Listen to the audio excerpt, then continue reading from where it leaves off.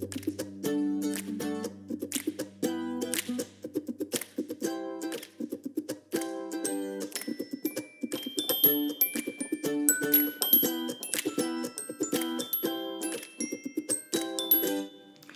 this is Kate. Welcome to Two Pastors Take a Walk and Make a Podcast. And this is Yolando, and as always, we are talking about what we are thinking about, what is astonishing us, and what we're preaching. But not in that order. Not in that order. First, we start with what astonishes us. So, what is astonishing you? I am astonished by my realization that the longer I do this work, the more I realize that it matters. Like, I really have this sense of what we do matters and that I don't. I remember early in ministry, I had quite a few well-meaning people in my life seeking to encourage me, saying things like, "You're going to be great. You're going to do great things. You are the bee's knees. The church has been waiting for you to arrive." Did they really say you were the bee's knees? Well. No. That's you. That's how you talk. Well. Right? But yes. Understood that it happened. Not surprised that it happened. Yes. Yes. And still happens, by the way, to our listening audience. Still happens. And the reality is, I'm not. After 20 years, I'm not. But Jesus is, right? And so the longer I do this work, the more I realize it matters. I show up, I proclaim that Jesus is Lord. It matters in light of all that is on the news, all that's going on in the world. And I feel this way especially probably because we're in this Easter tide and Jesus is alive. This work that we do, for me right now, just seems so important and so, I just have the sense that it matters. Now, if I'm here in the world next week, that doesn't matter. I mean, it matters to my family, of course. It matters to a lot of people. Matters to me. Well, thank you. But ultimately, it's not about me, and I'm just walking in a sense of that reality these days. Well, that's interesting. I'm astonished by that because it connects to what I'm thinking about actually really well. I'm going to skip there because Sure. I have been thinking about. I actually was channeling my inner Hinton, and I was listening to the Bible. I'm a little afraid. The Bible Project podcast interview with N.T. Wright, which is like almost the trifecta of things. If I had been eating ice cream at the time, I would have gone full on Hinton. Ding, ding, ding. He was talking about, interesting, I'm only about halfway through. He was talking about how Paul understands the powers and principalities of evil. But it just led to a one-off comment when he was just talking about how when believers are able to dig in and be really faithful, that transformation happens, but that sometimes, the role of the believer can appear really ambiguous, right? And I really resonate with that because I feel this constant tension, and I think we've maybe mentioned it before in the podcast, but definitely talked about it a lot.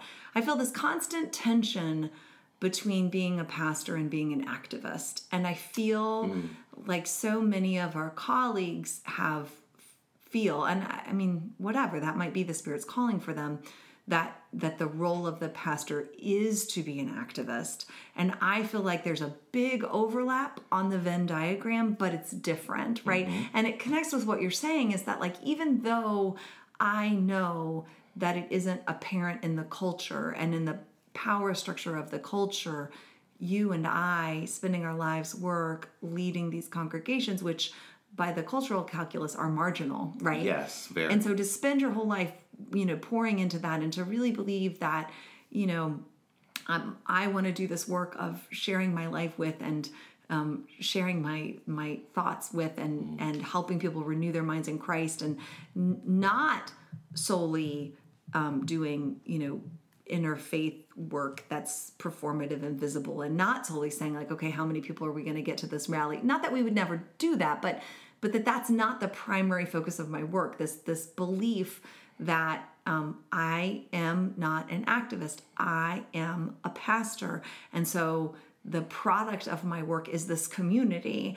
And for me, for this community to be faithful to the gospel, it's always going to appear marginal to the culture, because we're going to pour lots of time and energy and love and attention into people that the culture says, thank you, next. Like, get your life together, have something to offer, and then come back to our community, but not, not in the midst of transition. And I feel really tugged in both directions by some friends who I really admire, who think, our congregation is too political and too activist, and other friends who I'd really admire who think, we're kind of pulling our punches and appeasing and sitting things out and just being in this uncomfortable middle place, and wanting to be a peacemaking congregation, which means I'm preaching the gospel and preaching the gospel in a way that names powers and principalities, but not demonizing the people who are caught up in them, but also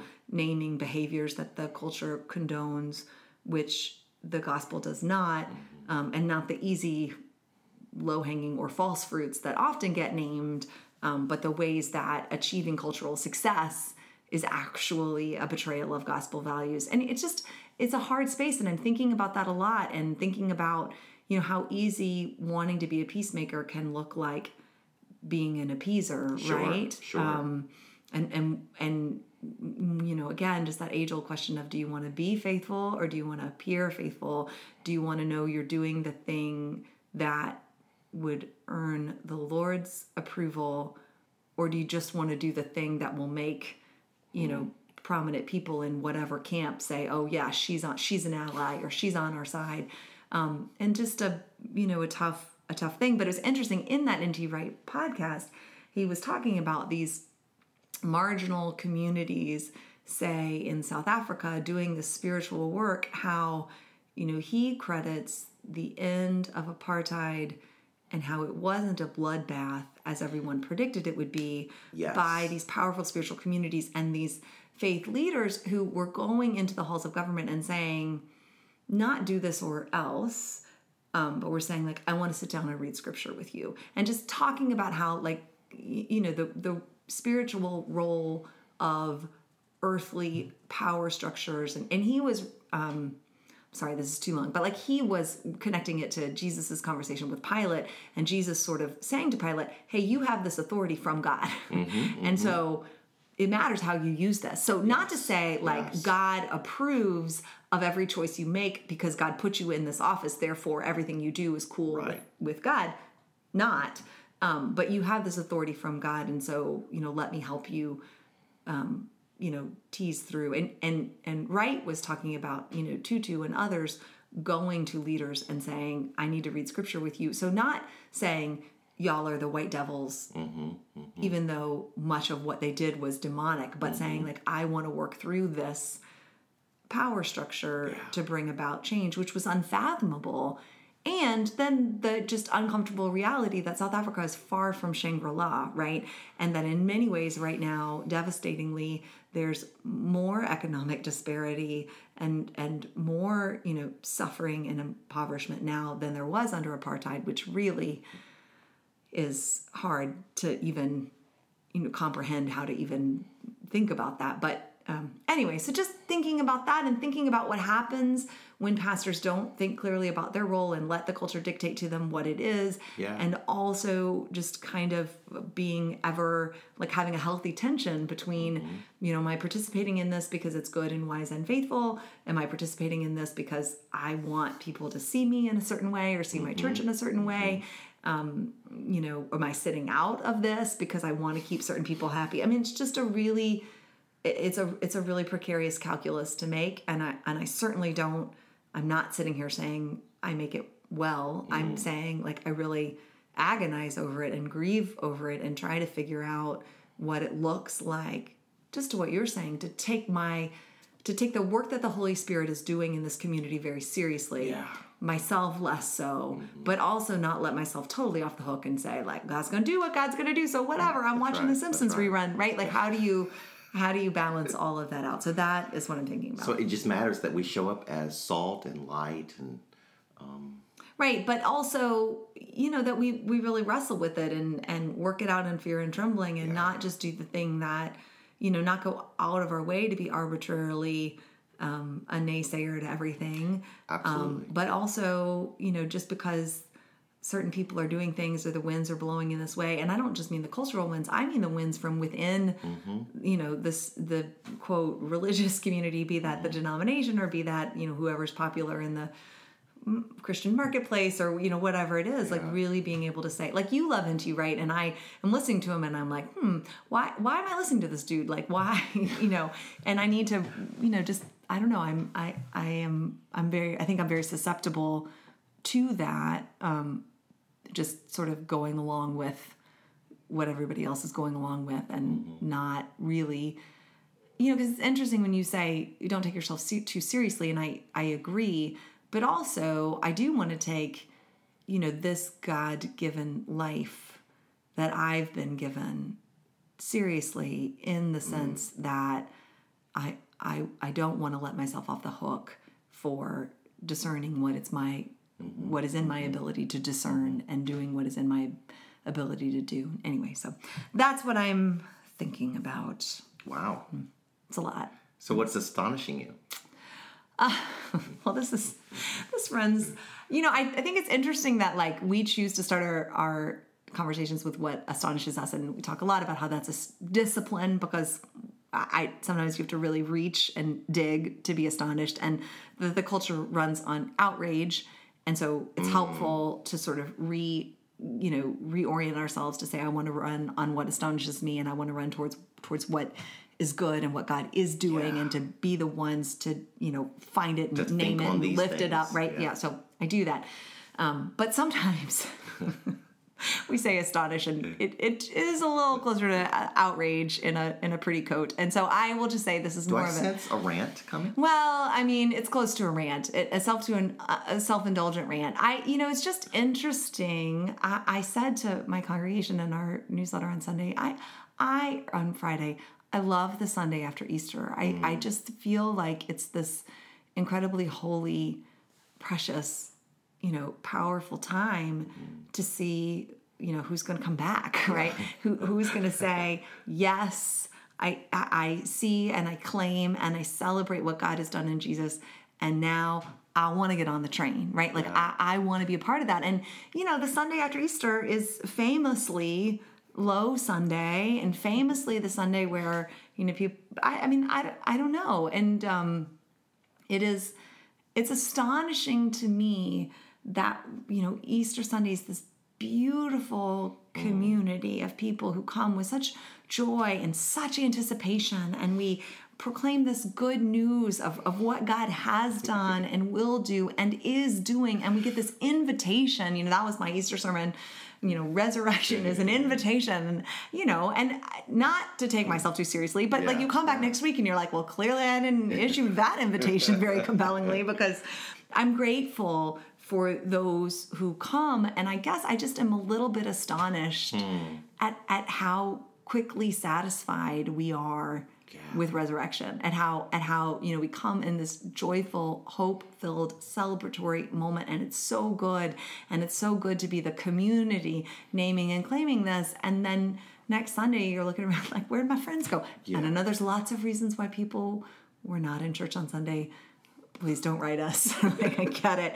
And that worship is, we're free from the law. I get it. I get it. But it is a truth universally acknowledged that a lot of people will take a big long break after Easter. And I'm just wondering, like, what is that about? And just one of the biggest gifts of my calling is that I don't have to choose whether I'm going to gather with a worshiping community every Sunday. It's written into this life I've been given. And so I don't pretend.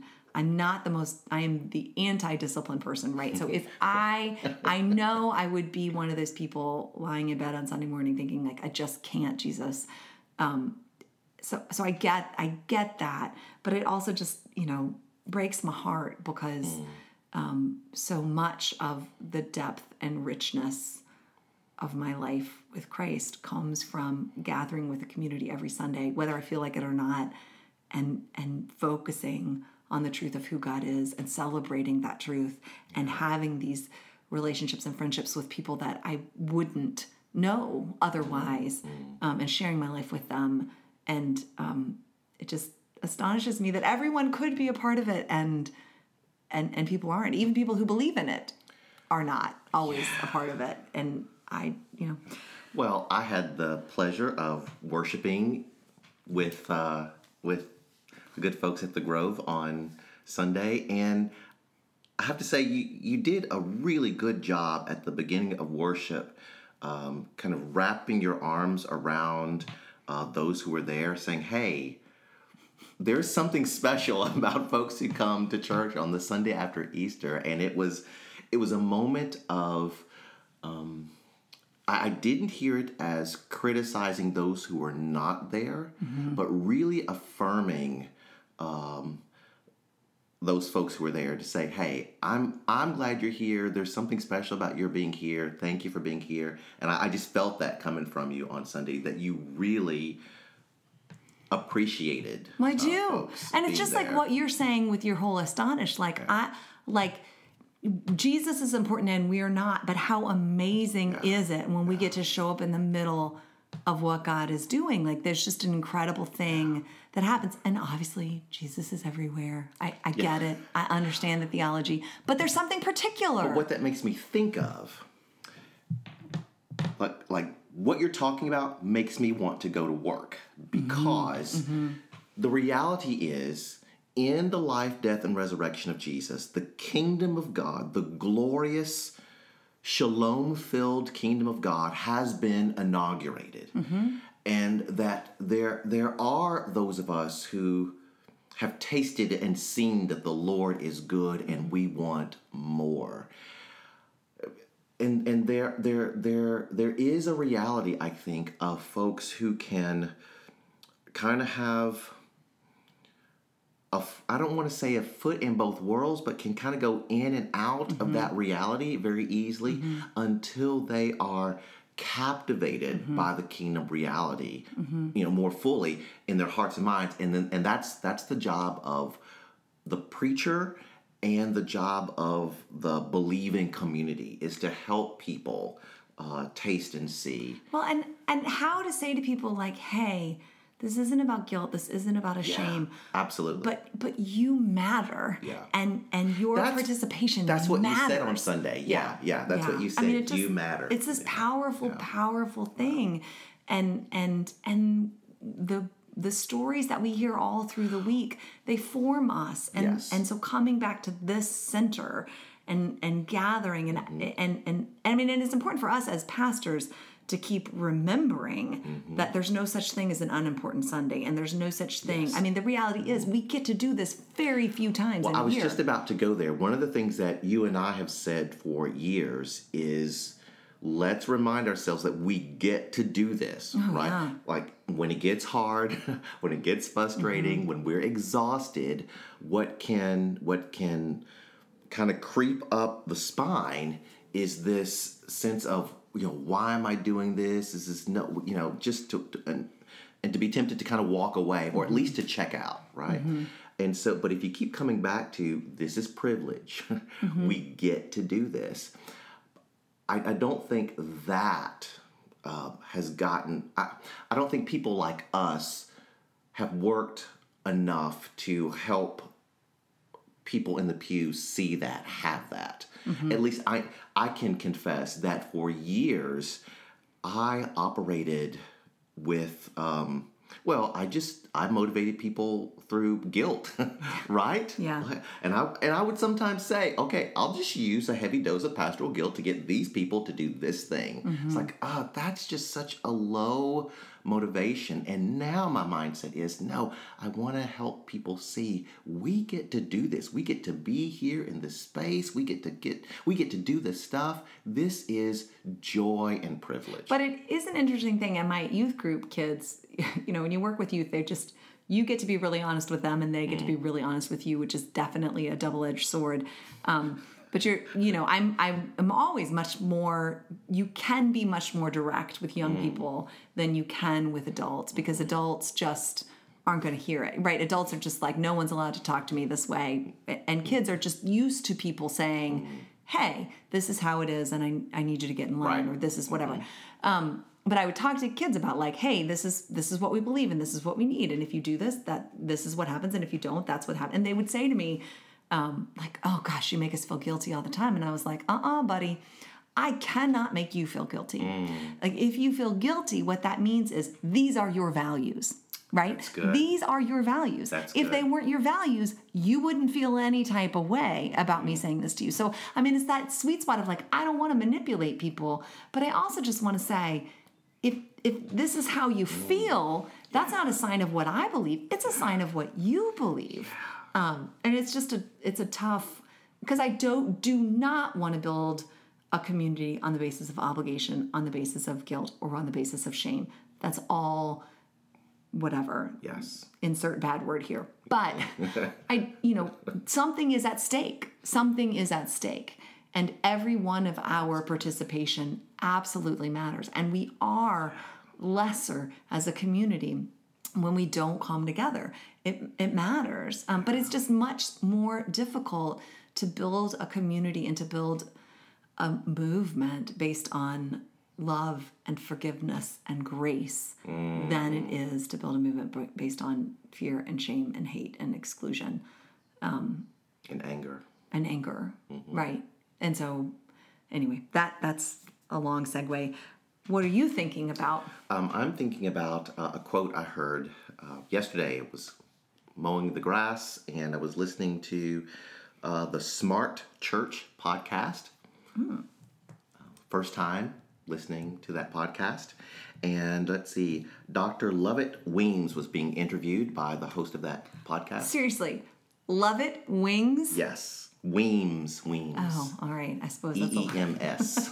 It's still Weems. that is a name. Okay, yes. So he's the professor of church leadership, I think, Wesleyan Seminary, I think, in D.C. Okay. Anyway, he was telling a story early on in ministry.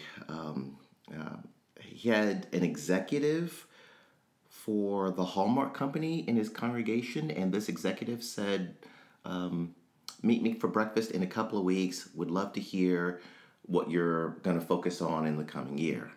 And he said he worked on it, and he was all excited to share with his executive, as his young pastor, what he was going to focus on in the coming year. And he was so excited, and he met with this executive, and he pulled out his list of 19 or 20 things, and the guy was like, wait, no, this is too much. Yeah. Let's talk again in a couple of weeks. And he worked on it some more, and he narrowed it down to like 2 things. And he said, I learned so much from that experience. And then he said, I discovered that my job as a church leader is to help the people of God discern their next faithful step. And I wanted to stop mowing and just, sit with that for a while, because I just want to fix everything right now. Yeah. Right. I can be really scattered, and I work at Focus, and I talk a lot about Focus, and I talk to our elders and leaders in the church about Focus. And I'm also talking to myself as I'm talking to them about it, because I don't do it. It's not natural for me. Right. For me, I'm looking at big picture. I'm looking at how to get a whole bunch of things done. Right. And that one quote, what is the next faithful step for these people? As I continued to mow, I thought, if I held on to that, well, I have just reduced my stress and anxiety and my frustration by a ton if I would just do that. Because when I reflect on those times in ministry, when I'm most frustrated or most upset, it's because I'm trying to make a lot of things happen at the same time, and not simply help God's people take the next step. So that's what I'm thinking about, how I can really live into that. Yeah, I have a good friend who, for the past 2 Januaries, has sat down with me to help me do a SWOT analysis of the church, strengths, weaknesses, opportunities, threats. And And the whole point, and she does such a great job of saying, like, you just, for some reason, I just have a really emotional reaction to that process, even though intellectually I totally understand. But I mean, it just requires looking honestly at the reality of your communion, which is a community, which is imperfect. And I mean, I think always will be. And as a leader, I don't know. There's something not healthy in sort of why I can't just whatever. But, and she talks a lot about that helpfully, like just pick, the one or two, pick the bucket that's the lowest and you fill that up. And there are some things that you recognize, like, I get that this is a thing. I get this needs improvement, but I'm just letting it be because I'm going to focus over here. And I really get it. But I will say, that's just one of those moments where I really, I obviously, usually love the autonomy and the freedom that comes with being in the role that I'm in. But in that moment when it comes to making that decision, I just I want a boss. Like I just want someone to be like, because here's the challenge, maybe as I'm seeing this outside, like you pick the one area and if you make improvements, then that area becomes invisible. And I feel like what other people will say is, you didn't even do that. I mean, I just have this fear-based, anxiety-based, sense of like, I can't just focus on one thing. Like, what if I pick the wrong thing? What if will that be, anyway, whatever. So I think that's so true. And it's a truth that scares me. And it's just a real challenge. And, it's interesting because the thing that I have really picked to focus on this year is recruiting a leadership team. And I have been just working on that this year. I mean, pretty deliberately. And, it takes a lot of time investing in individuals and, coordinating with their schedules and figuring out what this looks like and getting things started and and it keeps happening. I'll get to the point where a person is going to pull the trigger and then something changes in their life circumstances and either temporarily or permanently they can't do it. And so I'm just back to zero. And it's just so overwhelming and frustrating and discouraging to feel like I'm doing this thing I'm supposed to be doing. It's this hard work. It's this invisible work. And I just don't see the fruitfulness. I don't see the payoff. It's really hard. It's quite difficult because if you pick the one thing that's most necessary, then it's also the thing that is least likely, right? Because it's the thing that hasn't happened yet. So it's going to take the most sort of deep, invisible, frustrating amount of change when you try to build in your weak areas as opposed to, anyway, whatever. So glad you're thinking about that. I feel a little sick in the pit of my stomach that you brought it back up, but excellent. What are you preaching on? Well, we're starting our series on the core values of our congregation, and our first core value is spiritual growth. And we're looking at 1 Peter chapter 2, 1 through 3, where Peter says to believers, crave spiritual milk so that you can grow up in your salvation. Oh, interesting. Yeah. That's interesting because when I think of milk in the context... Yes. Well, okay. I was reading a commentary last night, and the commentator said, okay, I know what you've heard about milk in other places. Right. This is not what Peter is talking about. When other people talk about spiritual milk, it's in contrast to meat. To meat, yes. Mm-hmm. That's not what's happening here. And so the commentator just basically said, let that go. Let it go. But I mean, I do think it's interesting to make two texts talk to each other that, air quote, shouldn't talk to each other, except that I believe that they do because that's... all scripture is scripture. Right. I mean, I do think it's interesting, and I try to tell myself this all the time, and to tell other people, you can only start where you are. So, I mean, if what you need is milk... Yeah. I mean, if that's where you are, I mean, even I think Paul's issue with it's Corinthians, right? Is that what he's saying? So. Mm-hmm. His issue with them wasn't that it was that they were turning back instead of doing the hard work which was in front of them. But if what you need is milk, which many of us do, and many of the members of our congregation do, I mean, I think that's a problem often in the body of Christ is we feel like we need to pretend to be further along than we are. And so we have this shame about being beginner, like in a culture in general, like nobody wants to be a beginner, because we all feel like we should be a prodigy or a sage at all moments in our lives. Well, and to be fair, well, I don't know about being fair, but to be clearer, Peter does say like newborn babies, so he has that as part of it as well. And the situation is that, Peter, I'm sorry, I'm getting him confused with John. I was thinking he's an old man, last living apostle, but that's not the situation. Yeah. But he's caring for them like a parent caring for children. And so it's a beautiful metaphor, I think. And I love that he says, crave it. Not drink it because you not choke it down. It's that's good. Crave. So is that where you're going to make the joy connection and the 52 weeks of joy? Well, and the text ends, now that you have tasted that the Lord is good. All of that into this idea that we value spiritual growth. Again, here we go. Not as a have to, but as a get to. We're driven not because do this or else. Yes, the sense of threat or shame or fear, but because here's this incredible opportunity. I mean, how much money do we Americans spend on gym memberships, plastic surgery, cosmetics, whatever, clothes, because we're trying to shape our lives in a certain kind of way. And actually, it's interesting, too, because we're really trying to do something to the outward. I was just about to say that, yes. But why do we want to change the outward of who we are? Because we believe, and we're told, and we're sold things, the idea that if you can just change the outward appearance of who you are, it will change the inward reality of how you move through the world.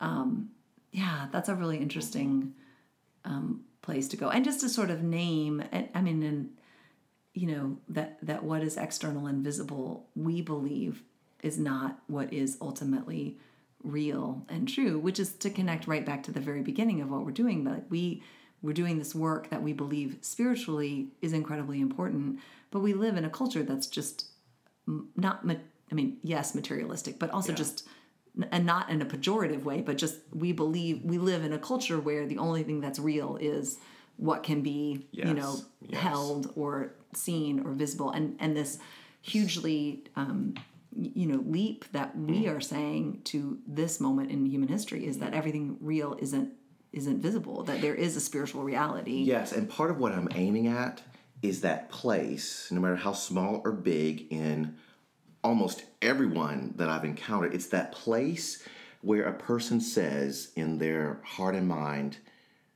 this is who I am, what I am, and I can't change. Like it's something negative, like I'm this way, and I probably should change. I kind of want to change, but I don't have any hope that I can change. And I want to touch that thing right there, however you label that. Yeah. So what are you preaching?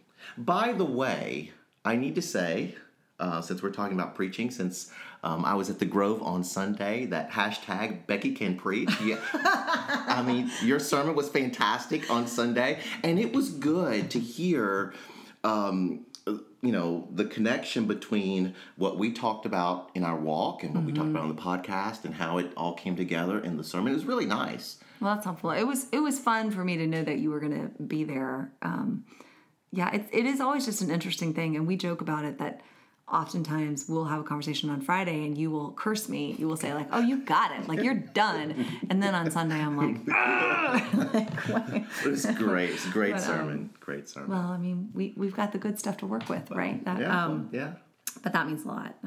I am, the next step in our worship series, Follow Through, is about how to follow Jesus through success. And I think I'm going to preach the Pauline passage about I've learned the secret of being content in whatever circumstance. And I really, I want to talk about having our contentment in Christ so that we're stoic and, Christian stoics, so that we don't reject pleasure. We don't reject God's good gifts. We can receive them and give thanks for them, but we also don't have to pursue them. We don't have to, we just have a different way of a different access to joy, a different access to our identities and to meaning. And I'm going to use that weather map analogy, which that was so good. Is good, and I'm not going to talk about it now in case somebody's sitting at. I don't know. Maybe it doesn't matter. But I was reading this article by a meteorologist who was talking about in an era where there is more extreme weather, whatever you want to read into that, there just is more, and so people tune into the Weather Channel or to their local media or to social media streams to find out is this tornado, this wildfire, this flood, this storm, is it coming near my home? But people, they put up these maps that have the county lines or that have the just the map of the whole state, and people don't know.